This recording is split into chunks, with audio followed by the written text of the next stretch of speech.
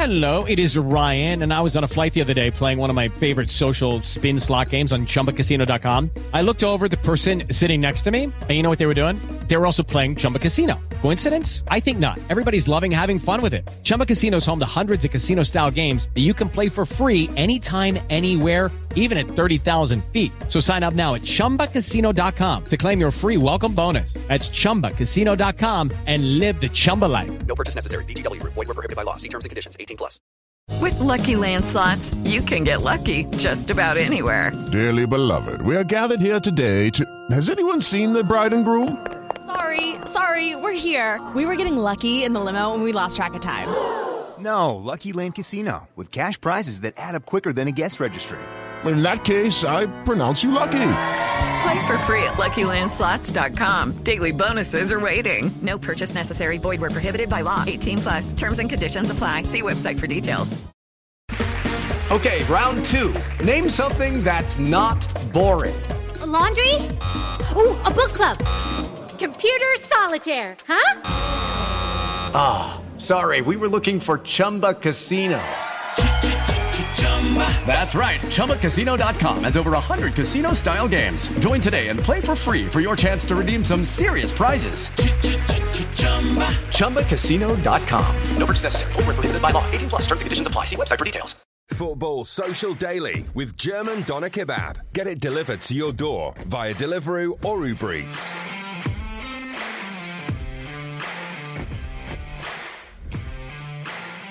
Hello and welcome to the Football Social Daily Premier League preview show. Premier League football is back and so are we. 7 days of podcasts, anything you could need regarding Premier League football. We are back in action every single day of the week. If you're listening to the podcast today, don't forget to hit subscribe and you'll get the next episode freshly prepared for you every single morning so you never miss a beat on what is going to be a marathon of Premier League football in the coming weeks. Now, if you've been living under a rock for the last few days, you'll have missed the latest Premier League action, so we're just going to quickly run through that before we kick off the show today. Sheffield United scored a goal that everybody in the world saw, except the referee, so they drew 0-0 against Aston Villa. Manchester City returned back to action with a 3-0 win against Arsenal, and Arsenal fans will be pleased to know that David Luiz is up to his old tricks again. And then last night, Southampton 3-0 away at Norwich, and Tottenham won, Manchester United won. We're going to be looking back at those two games and previewing the 4 games from today.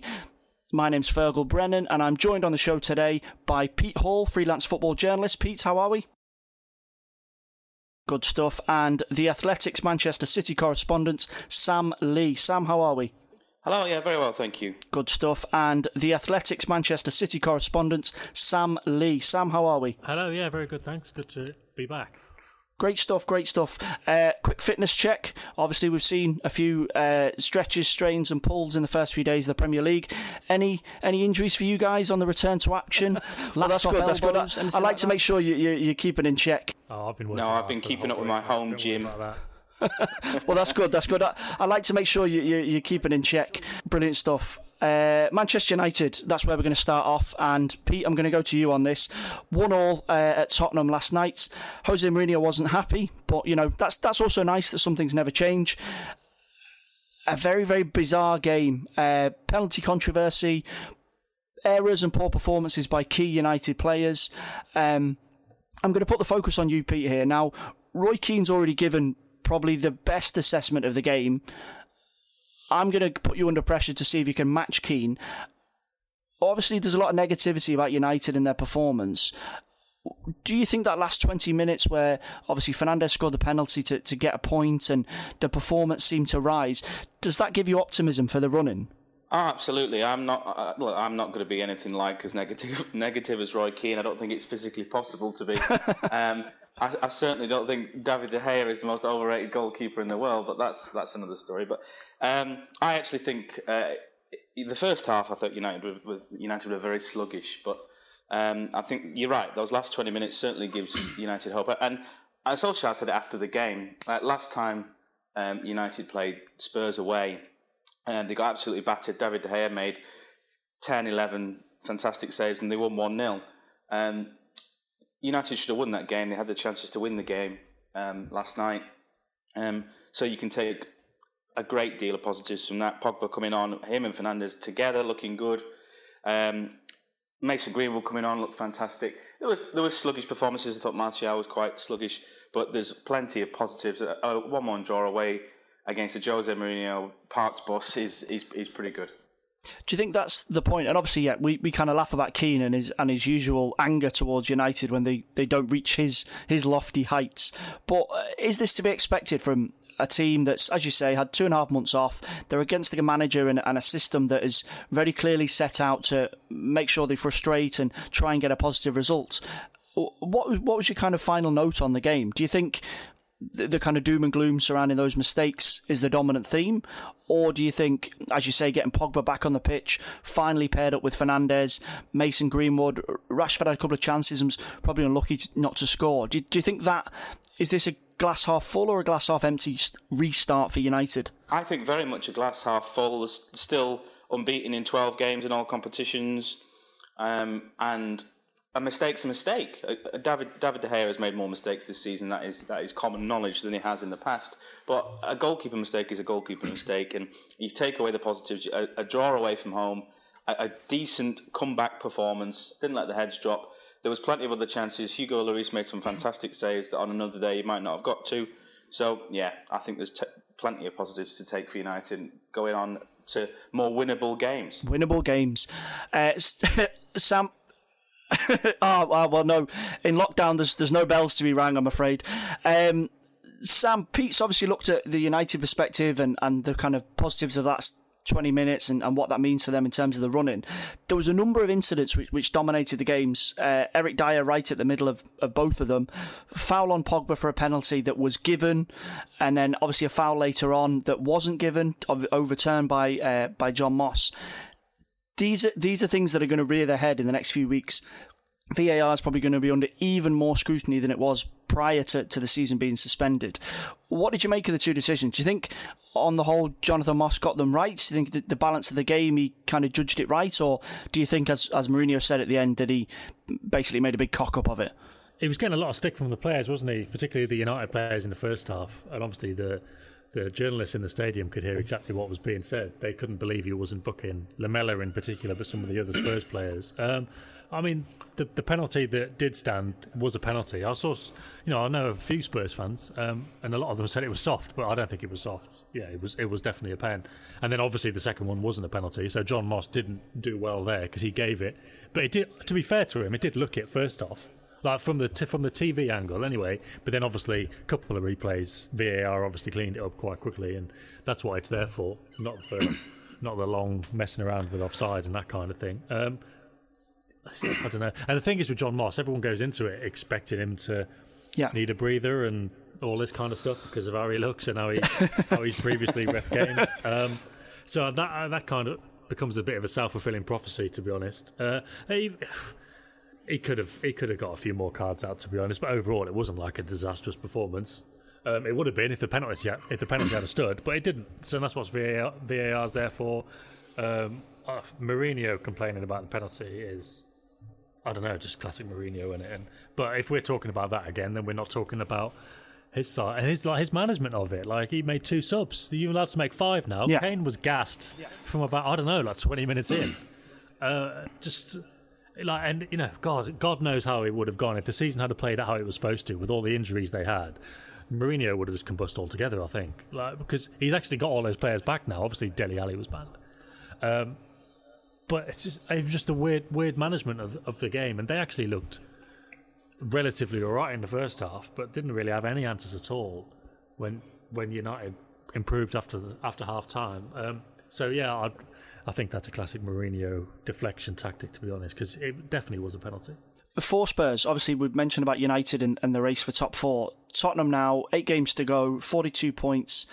I think we can probably say that their top 4 pursuit is probably ended, but they're still in the running for a Europa League spot. But based on last night, when we think of the way that Wolves play, Sheffield United are able to play with a lot more kind of verve and intent to get results against opponents.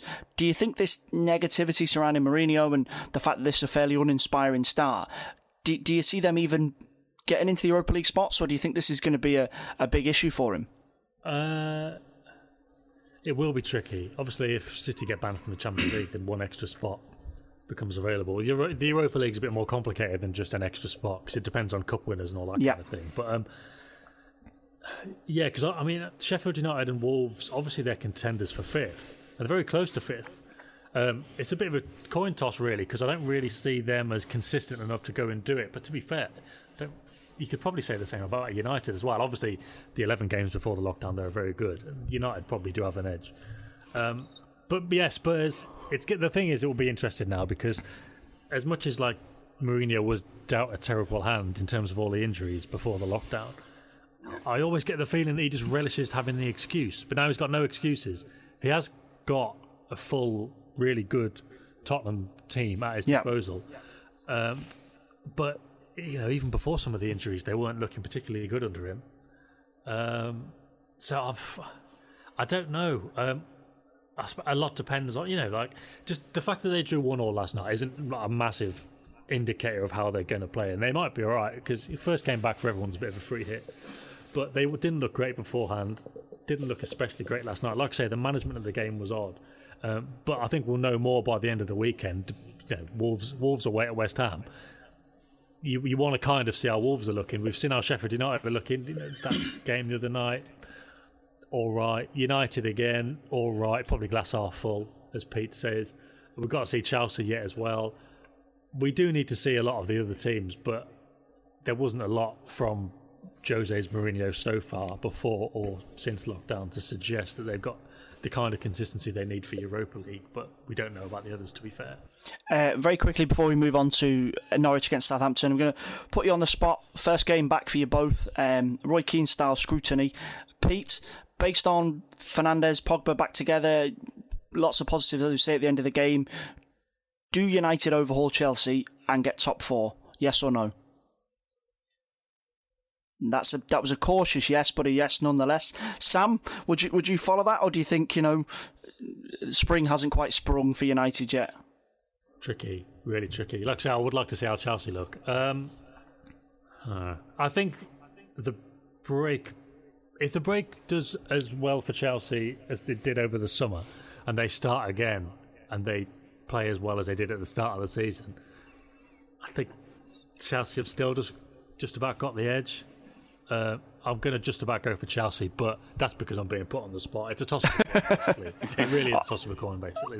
They're both good teams capable of good things. I really don't know. I'm just about Chelsea, I reckon, but that does depend on them starting this mini bit of the season as it did when they went off on that good start back in October time. Fair enough. So it was 1-0 last night, and it's 1-0 between you two. And I think it's safe to say if Pete is wrong, we'll be putting him in a taxi to the furthest reaches of the UK that he can as punishment. Norwich against Southampton was the other game from last night. We'd be a little bit forgiven for this getting lost in the noise. I think probably the two big takeaways from it are Norwich are now likely dead and buried. Apologies to any Norwich fans that are listening. We're just looking at the numbers here. Southampton look good. 2 goals inside 6 minutes after the start of the second half. Danny Ings back on the goal scoring trail. Stuart Armstrong, Nathan Redmond wrapping up 3 goals and 3 points for them. Pete, would you follow that? Just dead quickly, do you think this is Norwich finished? Bottom of the table? Nightmare return to action. Do you see any potential for a recovery? Yeah, Norwich plan much further ahead than many clubs. They've got a very good system, very good setup there. And their director of football said on many occasions that relegation isn't going to be the end of the world. They will plan, they will stick to their plan. I don't think there's going to be any chance of recovery in this season, but it will be the end of the world for them. They'll start thinking about next season quite quickly.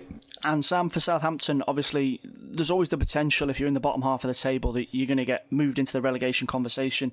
Do you think this moves them away from that definitively? They're up to 37 points. Technically, they'll probably need to hit that magic 40-point mark, but do you see them safe now? You'd probably say, given that gap between 14th and 15th of Newcastle and Brighton, which is 6 points, is probably enough to keep everyone north of that safe. Do you see Southampton possibly getting sucked into it, given the games they've got left? No, I mean, I'd put money at very low odds on Southampton staying up. I don't think it's definitive because, Bournemouth might come back re-energised or whatever and make up those 10 points and something might go wrong at Southampton. But, I mean, I think what I've seen so far is the teams with a really clear idea of how they want to play in terms of, you know, the detail that goes into their attacking moves, which I think was why Spurs might have problems, because under Mourinho at Spurs so far and under United, it's just kind of been letting the attacking players get on with it. But Southampton now, under Hasenhüttl, and obviously Hasenhüttl got that new contract a couple of weeks ago, they are kind of switched on. I'm not saying they're a better team than Spurs, but they've got kind of more of an idea of what they want to be doing going forwards. So I think that's going to be important. I think we saw that against Norwich last night. Obviously, the first goal was a goal out of nothing, really. You couldn't say it was because of their pressing. I know Hasenhüttl said at half-time that they noticed at the break different ways that they could, when they could press, but when they could get in behind. And obviously the second and third goals were on transitions, really. They didn't... Yeah. It wasn't like an example of winning the ball high up in the Norwich half. Norwich kind of gave it away halfway up into the Southampton half, and they just broke forward and got on with it. And obviously they kind of set up well to do that. And the problem for Norwich is they concede goals like that. I do like Daniel Farke, and they've got a clear idea of what they're doing, and the fact that Tribal started in midfield and not Tete kind of suggests they wanted to play through that Southampton press, but they just haven't got the quality, really. When they beat Man City at the start of the season, they were fantastic with it. They really were. They looked like they knew exactly what they're doing, and they've you can see what they want to do. Krul comes out and he's playing like the middle of three centre backs, but it's just the rest of it's not quite there. You know, Buendia is a really good player, but they can't really get him into the right positions. They've got some good players, and they do kind of know what they want to do, but it's just not quite working. And you know, Southampton are an example of a team with better players, better ideas, and that was the difference last night. And that's probably why Southampton are 10 points clear of the relegation zone, and Norwich still got 6 points to make up. Fair enough. We're going to call it there for half-time on the Football Social Daily Premier League preview show. After the break, we're going to be looking ahead to the 4 games today, getting the guys' opinions on where they think they'll pan out. So join us after the break. We'll be back in a minute. Football Social Daily with German Doner Kebab. Get it delivered to your door via Deliveroo or Uber Eats.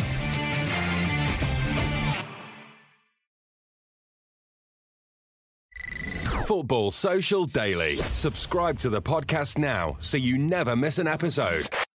Hello and welcome back to the Football Social Daily Premier League preview show. Football is back and so are we. 7 days a week, we are here giving you all Premier League updates, news, transfer gossip, match previews, match reviews, the whole shebang.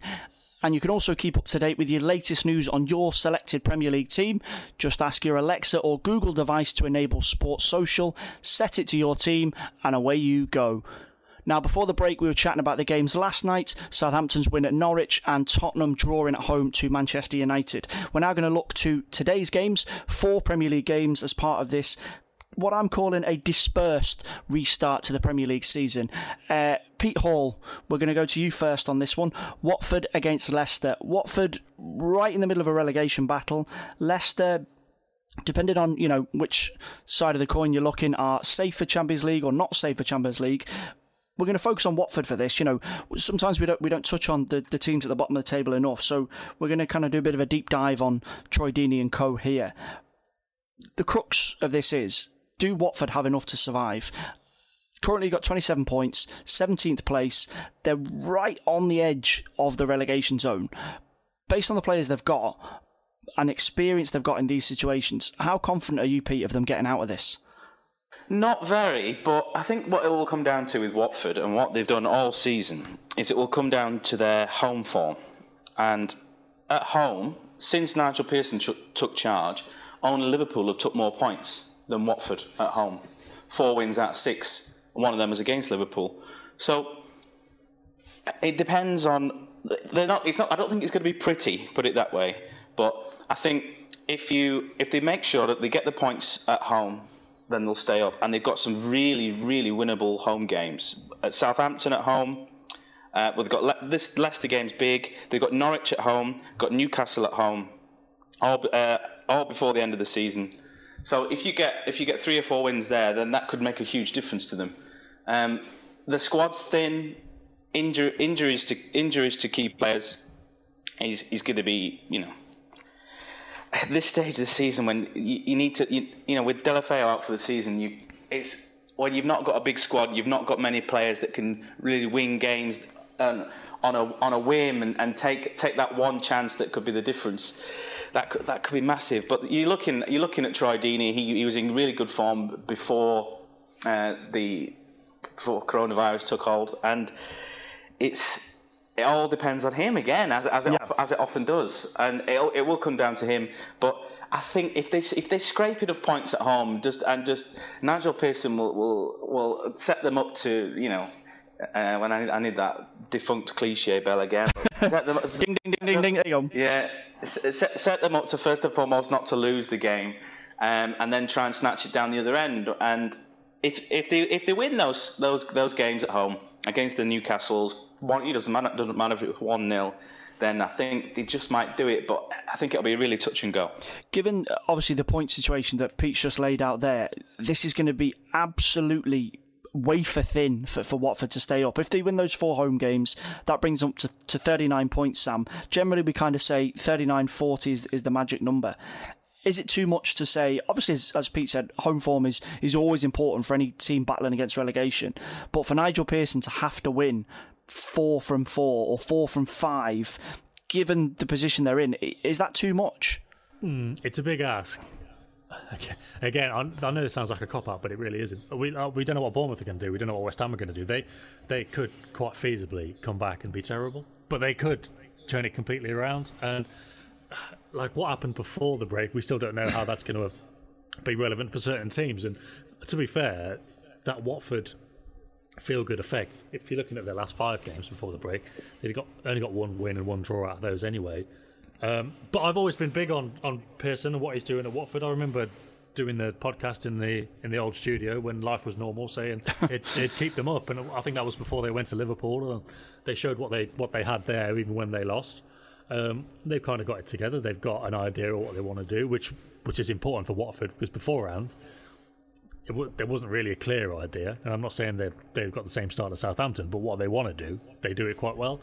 No Deulofeu, though. For a team like that, you do need a bit of a spark. I wouldn't be surprised at all if they stayed up, though. I really wouldn't be surprised at all if they stayed up. Yeah, those fixtures are okay, but I don't know. I don't know. I can't, like I say, without Deulofeu, you need a player like that, because if a lot of these teams at home, you're losing the home advantage now by the looks of the Bundesliga and by the looks of the results so far. If you're relying on the crowd to give you an extra 10%, you ain't going to have that. And if you're losing a creative player as well, like Deulofeu, then you're even worse off, I think. So I wouldn't be surprised if they stayed up, but it's a toss of a coin, because as much as they were looking better than Bournemouth and West Ham just about before the break, we don't know what the other teams are going to do. We don't know what they're going to do. But I'd probably give them just about the nudge over the others.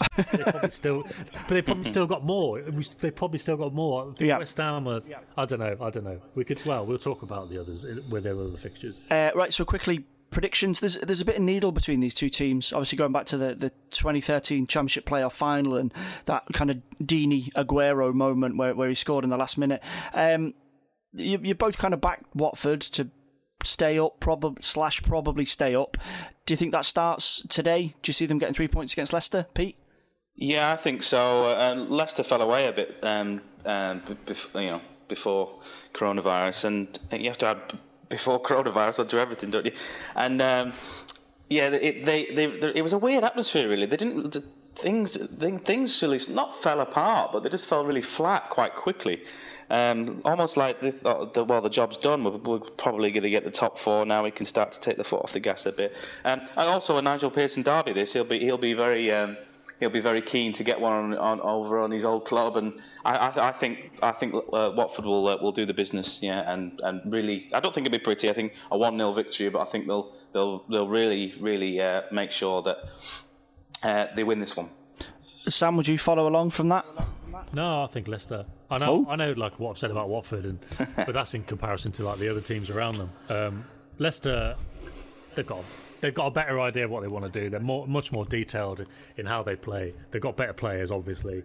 Again, if the home advantage is lost, it's not necessarily going to go that way. But I wouldn't be surprised if if Leicester won it just on the strength of what Brendan Rodgers is telling them to do and the quality of the players to go and do it, I think that will have a big effect on the day. Right, brilliant. So, from a team that is in a relegation battle to a team that probably deserves to be in a relegation battle based on their performance at the Etihad Stadium last week, Arsenal away at Brighton today. Now, I'll be straight with you. I am sick to death of talking about Arsenal and people asking me what I think. So I'm going to ask someone else. Sam, I'm going to ask you. You were there at the Etihad for City pulling Arsenal to bits.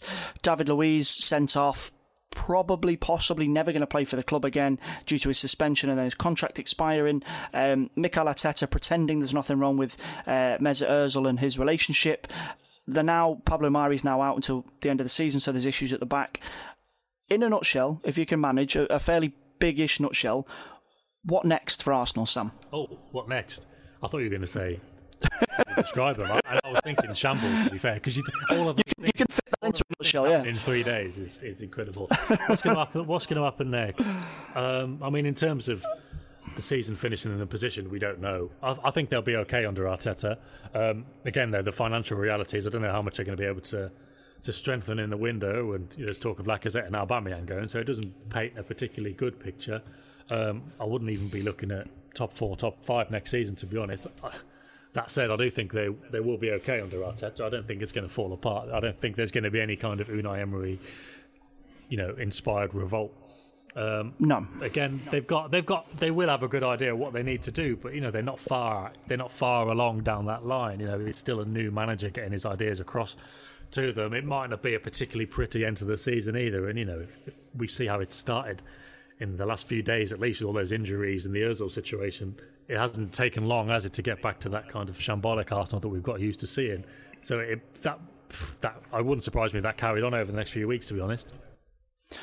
Pete, obviously, Sam's mentioned their top 4 is more than likely gone, much like a similar situation to Tottenham, given the gap.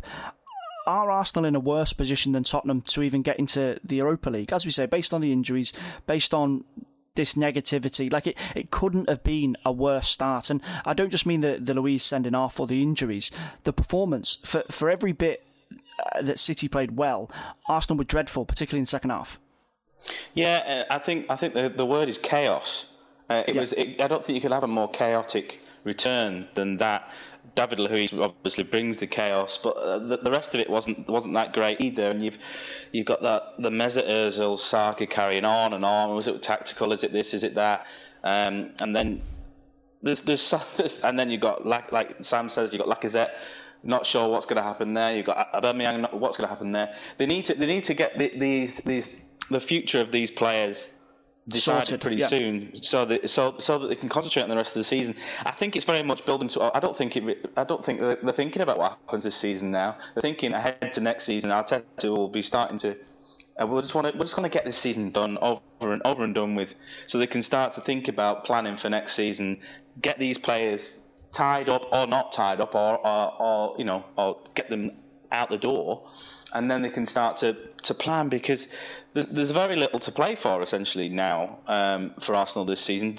Is a season out of the Europa League next season? Would it be quite good? Would it give them maybe not a title challenge? Definitely not is the answer to that question. Getting a bit carried away, but will it give them time to regroup properly, have a proper go at the Premier League, try and get back into the top 4 properly? I don't think it'd be the worst thing in the world if they were out of Europe next season. Attracting players obviously might be tough, but if they can keep hold of some of the star players, as long as they're happy, of course, add to it. They've got the makings of a decent side. The defence needs a lot of work, but Arsenal got the makings of a decent side if they do sort out these defensive issues. So yeah, I think it's very much looking forward to next season and trying to sort out the mess at the back. Okay, I'm going to strongly disagree with you on Pete. The idea of David Luiz running a kind of mindfulness retreat during pre-season and getting players to refocus and re-energise, no, that's only going to end badly. Sam, are we going to go back on what we've kind of said about Arsenal in terms of the game against Brighton today? Do you think they'll get a result, or do you think Brighton could get a home win? Obviously, they've beaten them earlier this season and moved themselves a bit further away from the relegation zone. Brighton a bit like Norwich in the sense that they know what they want to do and they've got some good players, but it's not always there. And I'm not really sure how this break's going to suit them. And again, Brighton Arsenal is one of those where, you know, with fans in the stadium, and again, if Arsenal have already kind of lurched back into this kind of chaos territory with everything that's going on around them, crisis territory, I wouldn't be surprised if Brighton were to do it. But without that, you know, the fan element of it, and it's just, again, between the, you know, it's 22 blokes in a ball, that's what it boils down to. I'm more inclined to go with Arsenal, just about, just because they have got a lot of quality. And let's be honest, I'm basically basing a lot of these ideas about, you know, well-coached quality players having the edge. It's just, that's because, I watched City play Arsenal the other day, and just the way that City were picking through Arsenal, even before the David Luiz mistakes, it just makes me think that teams like that, you know, Leicester, Liverpool, they will obviously be even more better off at the moment. And yeah, if you're losing the home advantage, if you're playing against an Arsenal team with plenty of good players still, players who can score goals, I just think that is going to make the difference, to be honest. So although it's not a great situation for Arsenal overall, and there's a lot of work to be done if we're talking about next season, I'd probably give them the edge over Brighton today, yeah. Pete, do you regret your nasty comments about Arsenal? Are you going to give them 3 points? I stand by everything I say, Fergus, you know that. But I agree with Sam on this occasion. I think it's a perfect game for Arsenal after the Etihad. They can go and without the fan element, they can express themselves on a lovely playing surface and play a bit of football. And they might concede the goal or two, but I think they'll outscore Brighton and get the victory. Okay, moving on, West Ham against Wolves. Now, we've talked about United, we've talked about Chelsea, battling for top four. One team that's kind of being left on the edge of that conversation is Wolves. And when you look at the numbers, that's quite unfair. 5 points behind fourth place Chelsea, 8 games to go. They've not got any injuries to key players. Jimenez has got as many goals as Tammy Abraham this season. He's one behind Rashford. Traore has got more assists than any United or Chelsea player with 7. And obviously we've all kind of raved about him this season and what he could potentially, well, I don't want to say grow into, because I think if he grows anymore, I think we could all be doomed. Pete, are they being left out of this? And will Nuno Santo appreciate being maybe left out of the spotlight and just let them concentrate on winning football matches? Well, they're left out of it because they're not sort of the most glamorous team to talk about. Either if you're talking in the top four, you talk the Uniteds, you talk the Arsenals, you talk the Tottenhams. But I think that they're more than happy to sort of keep working in the shadows. And they should be in the conversation. And typical Fergal, used to watching Arsenal talking about all the attacking. He's not talked about the defensive record that they've got recently, as well. Before coronavirus, they were unbeaten in 5 games, but they kept a clean sheet in 4 of the 5. They'd struggled to keep clean sheets before that. 1 in 24 league games before that. So they're getting the defensive record right at the right time, and that could be key. In games like Sam alluded to it, in the fact that without the home advantage, you can go away to teams now without. And West Ham can be such a toxic place to play. It might actually work in West Ham's benefit than being no fans there.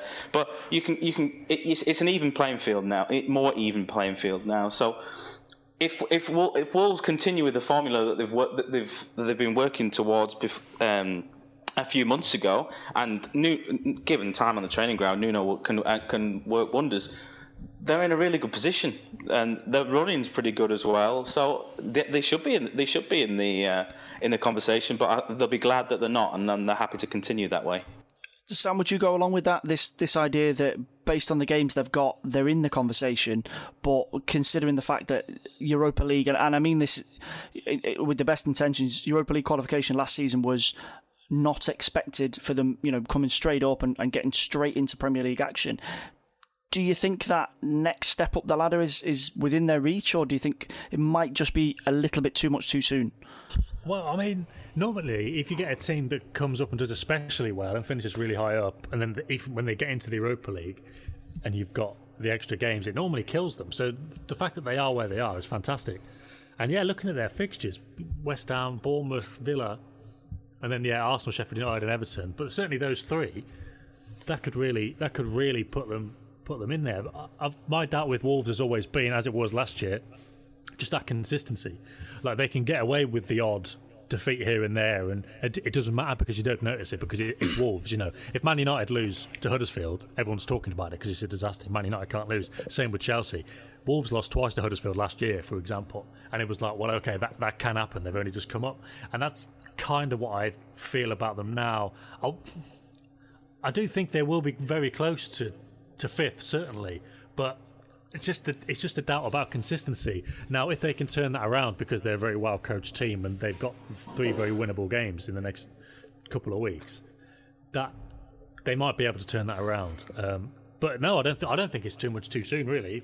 If they've followed up Europa League qualification by being in those places again for a second season, that's where they belong. It's not a fluke. Yeah. And if they were to push into the Champions League, okay, maybe it's been aided by the fact of this break, and maybe they'll have responded to it better than Chelsea or Man United or Sheffield United or whoever it is. But I don't think it will be too soon. I think it will be earned, and I think they'd probably deal with it quite well next season. In terms of the game at West Ham today, Pete, we'll fire over to you on this. Jim's not going to thank me for using this word, but away at a drifting West Ham. Do you see this being a Wolves win? I do. I think West Ham, like I said before, I think they'll actually wouldn't mind the being in an empty stadium. But I think Wolves will feel like they want to make a statement, and they can, with Sheffield United drawing and Man United drawing, I think there's a real opportunity for them to steal a march. So I think they'll be really determined to get the victory here, and I think they'll snatch it. Sam, would you agree? 3 points for Santo? Yeah, that's a short answer. The long answer is West Ham might be, they'd probably benefit from a bit of a break and a few extra weeks on the training ground. Moyes might coach them into a bit more of a difficult unit to break down, but I think that when they come up against Wolves teams, again, with a good idea of how they're going to play and good players to carry it out, I'd just about favour Wolves, but closer to a draw than anything, to be honest. Okay, fair enough. Moving on to the last game, we're going match of the day style, saving the best until last. Bournemouth at home to Crystal Palace. Now, during the planning for this show, you won't believe me, but the two lads were like two dogs fighting over a bone to talk about this game. They were so excited. Pete in his position as Eddie Howe's agent, and Sam just because he loves mid-table football.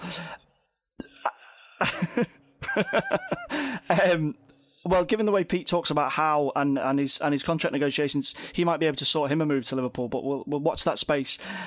Bournemouth are right in the middle of a relegation battle. They're only outside the bottom 3 on goal difference. Big story coming out of Bournemouth this week is that Ryan Fraser not only is not renewing his contract, that he won't actually play for them again this season. And last season and intermittently in this season, his relationship with Callum Wilson and Josh King when he's been fit has been absolutely massive. Sam, do you know what? I'm going to go to you first on this. Let Pete wind up so you can talk about Eddie Howe.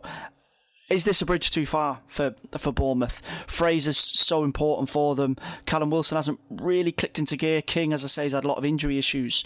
Are we seeing the kind of final exit of Bournemouth? I don't know. I think this is proper fortune teller territory because they had fallen apart. Fallen apart. And again, if the season had finished how it did, how it was supposed to, probably, I don't know, there was definitely a good chance of them going down because it did look like the wheels would come off, and it was like Watford would be more capable of picking up the odd win here and there rather than Bournemouth. But now with this break, we just don't know how they're going to react because they've got decent players. They had terrible injuries as well. I know that will be aided. Fraser's obviously a big loss. Bournemouth fans will obviously know that situation with the contract's been bubbling along for ages. I think they even put out a statement at the start of the season about it. And how controversial it was, but because it's little old Bournemouth, nobody was that bothered. But obviously it's been bubbling away for a while, so he'll be a loss, but they'll have other players back.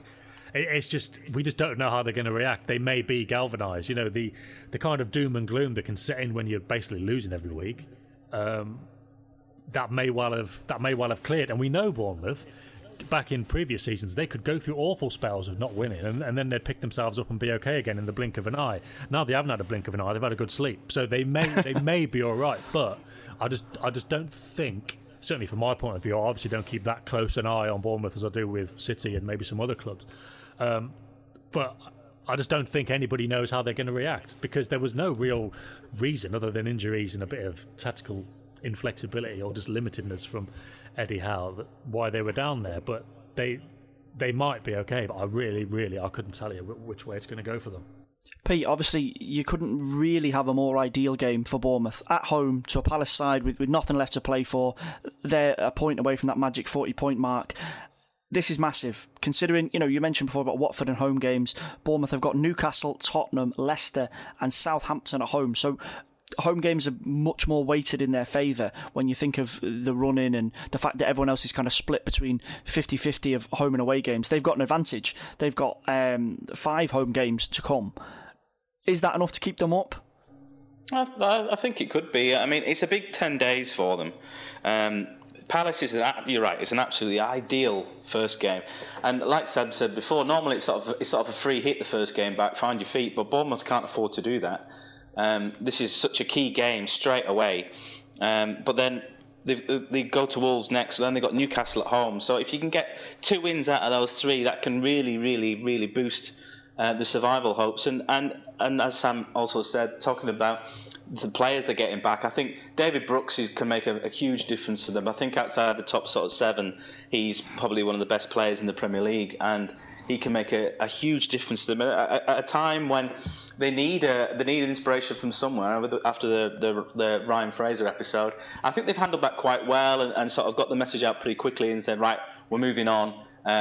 He's moving on, and we're gonna carry on fighting to stay in the Premier League. It's going to be touch and go. It's these next 10 days. They need 6 points really. Anything else. With a trip to Old Trafford and then in Tottenham after that, they have to get the points quickly. So you're going for a win in this one for Bournemouth? Yeah, like you said, I mean, Palace with absolutely nothing to play for. But Bournemouth, home advantage is obviously not the same now, but it's a very tight ground down in Bournemouth, and that it will still give them some advantage to play at home. So then, and they have to win. They'll have been relishing this for a long, long time, chomping at the bit to get back out there. So yeah, I think so. Home win. Sam, would you go with that? Obviously, as you said, Palace, for all intents and purposes, safe, and they look to be kind of just tipping along to the end of the season. Bournemouth have still definitely got something to play for. Yeah, but Palace always seems to play the same way, regardless of the situation. I don't know who's going to win, but I think it's going to be 1-0 to someone. Okay. I think Palace won their last 3 games 1-0. Yeah. They lost 3 before that, not 1-0. But you just always know what you're going to get from Palace. They're either going to... I think it'll be a very close game. They might get a chance. Like Jordan Ayew might score from the edge of the box again, and that'll be enough. Or they might not take their chances, and it'll just go the other way. I think this is a real toss of a coin kind of thing. I mean, I might be wrong, and it might be 3-0 to one of them, but I could just... Palace are Palace, and I think they're just going to go about their business as usual, to be honest. They'll be difficult to break down. They may score on the break, or they may score from a set piece or something, but I don't think there'll be too many goals, unless, like I say, Bournemouth come back looking completely fresh.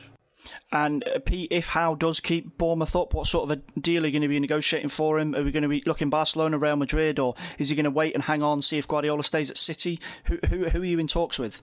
Well, I'm going to speak to the Buckingham Palace and see about the New Year's honours list. I think that's definitely next on the agenda. And then, well, the world is their oyster. I mean, is Zidane safe at Real Madrid? I'm not sure. We'll see. I'll give them a call. Well, not while Eddie's about. And I think nice guys recognise nice guys. The nice guy of the Premier League and the nice guy of the Football Social Daily podcast, Pete Hall. Well, I'll speak and see if I can get you on the honours list, Pete. Before we go, sticking with Manchester City slightly, Sam, big news yesterday that Pep Guardiola has said Leroy Sané won't be extending his contract at the club. He's been quite frank about this and said that they've made a number of offers and the player has declined. He's still got 12 months left to run. How does this pan out? You obviously were part of the press conference yesterday. Do City look to sell him now? Obviously, there's constant links with Bayern Munich, or is this a case of they need him for next season based on the fact that they might not be able to splash too much cash this summer? No, I think it was it was obvious that he was going to leave to a lot of people, and a lot of City fans, knew or at least feared it. The fact that Guardiola said it now obviously kind of draws a line in the sand now, and everyone knows where they stand. No, City do want to sell him now, and obviously it's interesting the timing of it. Maybe Guardiola's thinking, well, I'm not going to play this guy because he wants to leave, so stop asking me about it, and now you know why. But we did an article this morning on The Athletic about the reasons why he's leaving, and I spoke to Rafa Honigstein about it for that, And as much as it looks like, City do want to sell him this summer, he said Bayern have got form for making a quite derisory bid for a player who's got a year left on his contract. Obviously, it won't be accepted, but they'll just tell the player, well, look, if you stay where you are for another year, we can give you, 20 million euros in the signing-on fee. And then they get him for free, and they may be able to use that money for somebody like Kai Havertz instead. So it's just when you think the saga, it wasn't much of a saga at all, basically, for the year or so he's been going to Bayern. But just when you thought that the saga was over, Bayern may try that. They may try and either get him on the cheap now or wait for a year. But no, City do want to sell him, and I think that would certainly help them because FFP's being relaxed, but basically whatever you spend this year will be put on an average with next year. So you can't go and spend, any team in the world couldn't go and spend 400 million and just forget about it because they'll have to bring in 300 million in sales the next year. So City can't go mad. But they do want to bring in some players, and part of that will be selling Sane and a couple of others, and maybe offloading some youngsters for anywhere between 5 and 15 million to make that back. But yeah, I think they want a clean break now. They want to get Sane out and they want to replace him and move on. Okay, fair enough. Just when you think you're out, Sane pulls you back in. Thanks very much, guys. Much appreciated. It's been great to be back in action on the Football Social Daily podcast. Don't forget, as I mentioned at the top of the show, we are back to 7 days a week, every day, a daily podcast on all things Premier League. You can keep right up to date to everything that's going on. Just ask your Alexa device to enable Sports Social. Don't forget to hit subscribe on this podcast, and you'll have a fresh new episode for you tomorrow morning. Thanks to Pete. Thanks to Sam for joining me. Thank you. And we'll speak to you again very, very soon. Thanks very much. Football Social Daily with German Doner Kebab. Fancy something different for tea? Get takeaway delivery now via Deliveroo and Uber Eats. Hello, it is Ryan, and I was on a flight the other day playing one of my favorite social spin slot games on ChumbaCasino.com. I looked over at the person sitting next to me, and you know what they were doing? They were also playing Chumba Casino. Coincidence? I think not. Everybody's loving having fun with it. Chumba Casino is home to hundreds of casino-style games that you can play for free anytime, anywhere, even at 30,000 feet. So sign up now at ChumbaCasino.com to claim your free welcome bonus. That's ChumbaCasino.com and live the Chumba life. No purchase necessary. VGW. Void where prohibited by law. See terms and conditions. 18+. With Lucky Land Slots, you can get lucky just about anywhere. Dearly beloved, we are gathered here today to... Has anyone seen the bride and groom? Sorry, we're here. We were getting lucky in the limo and we lost track of time. No, Lucky Land Casino, with cash prizes that add up quicker than a guest registry. In that case, I pronounce you lucky. Play for free at LuckyLandSlots.com. Daily bonuses are waiting. No purchase necessary. Void where prohibited by law. 18+. Terms and conditions apply. See website for details.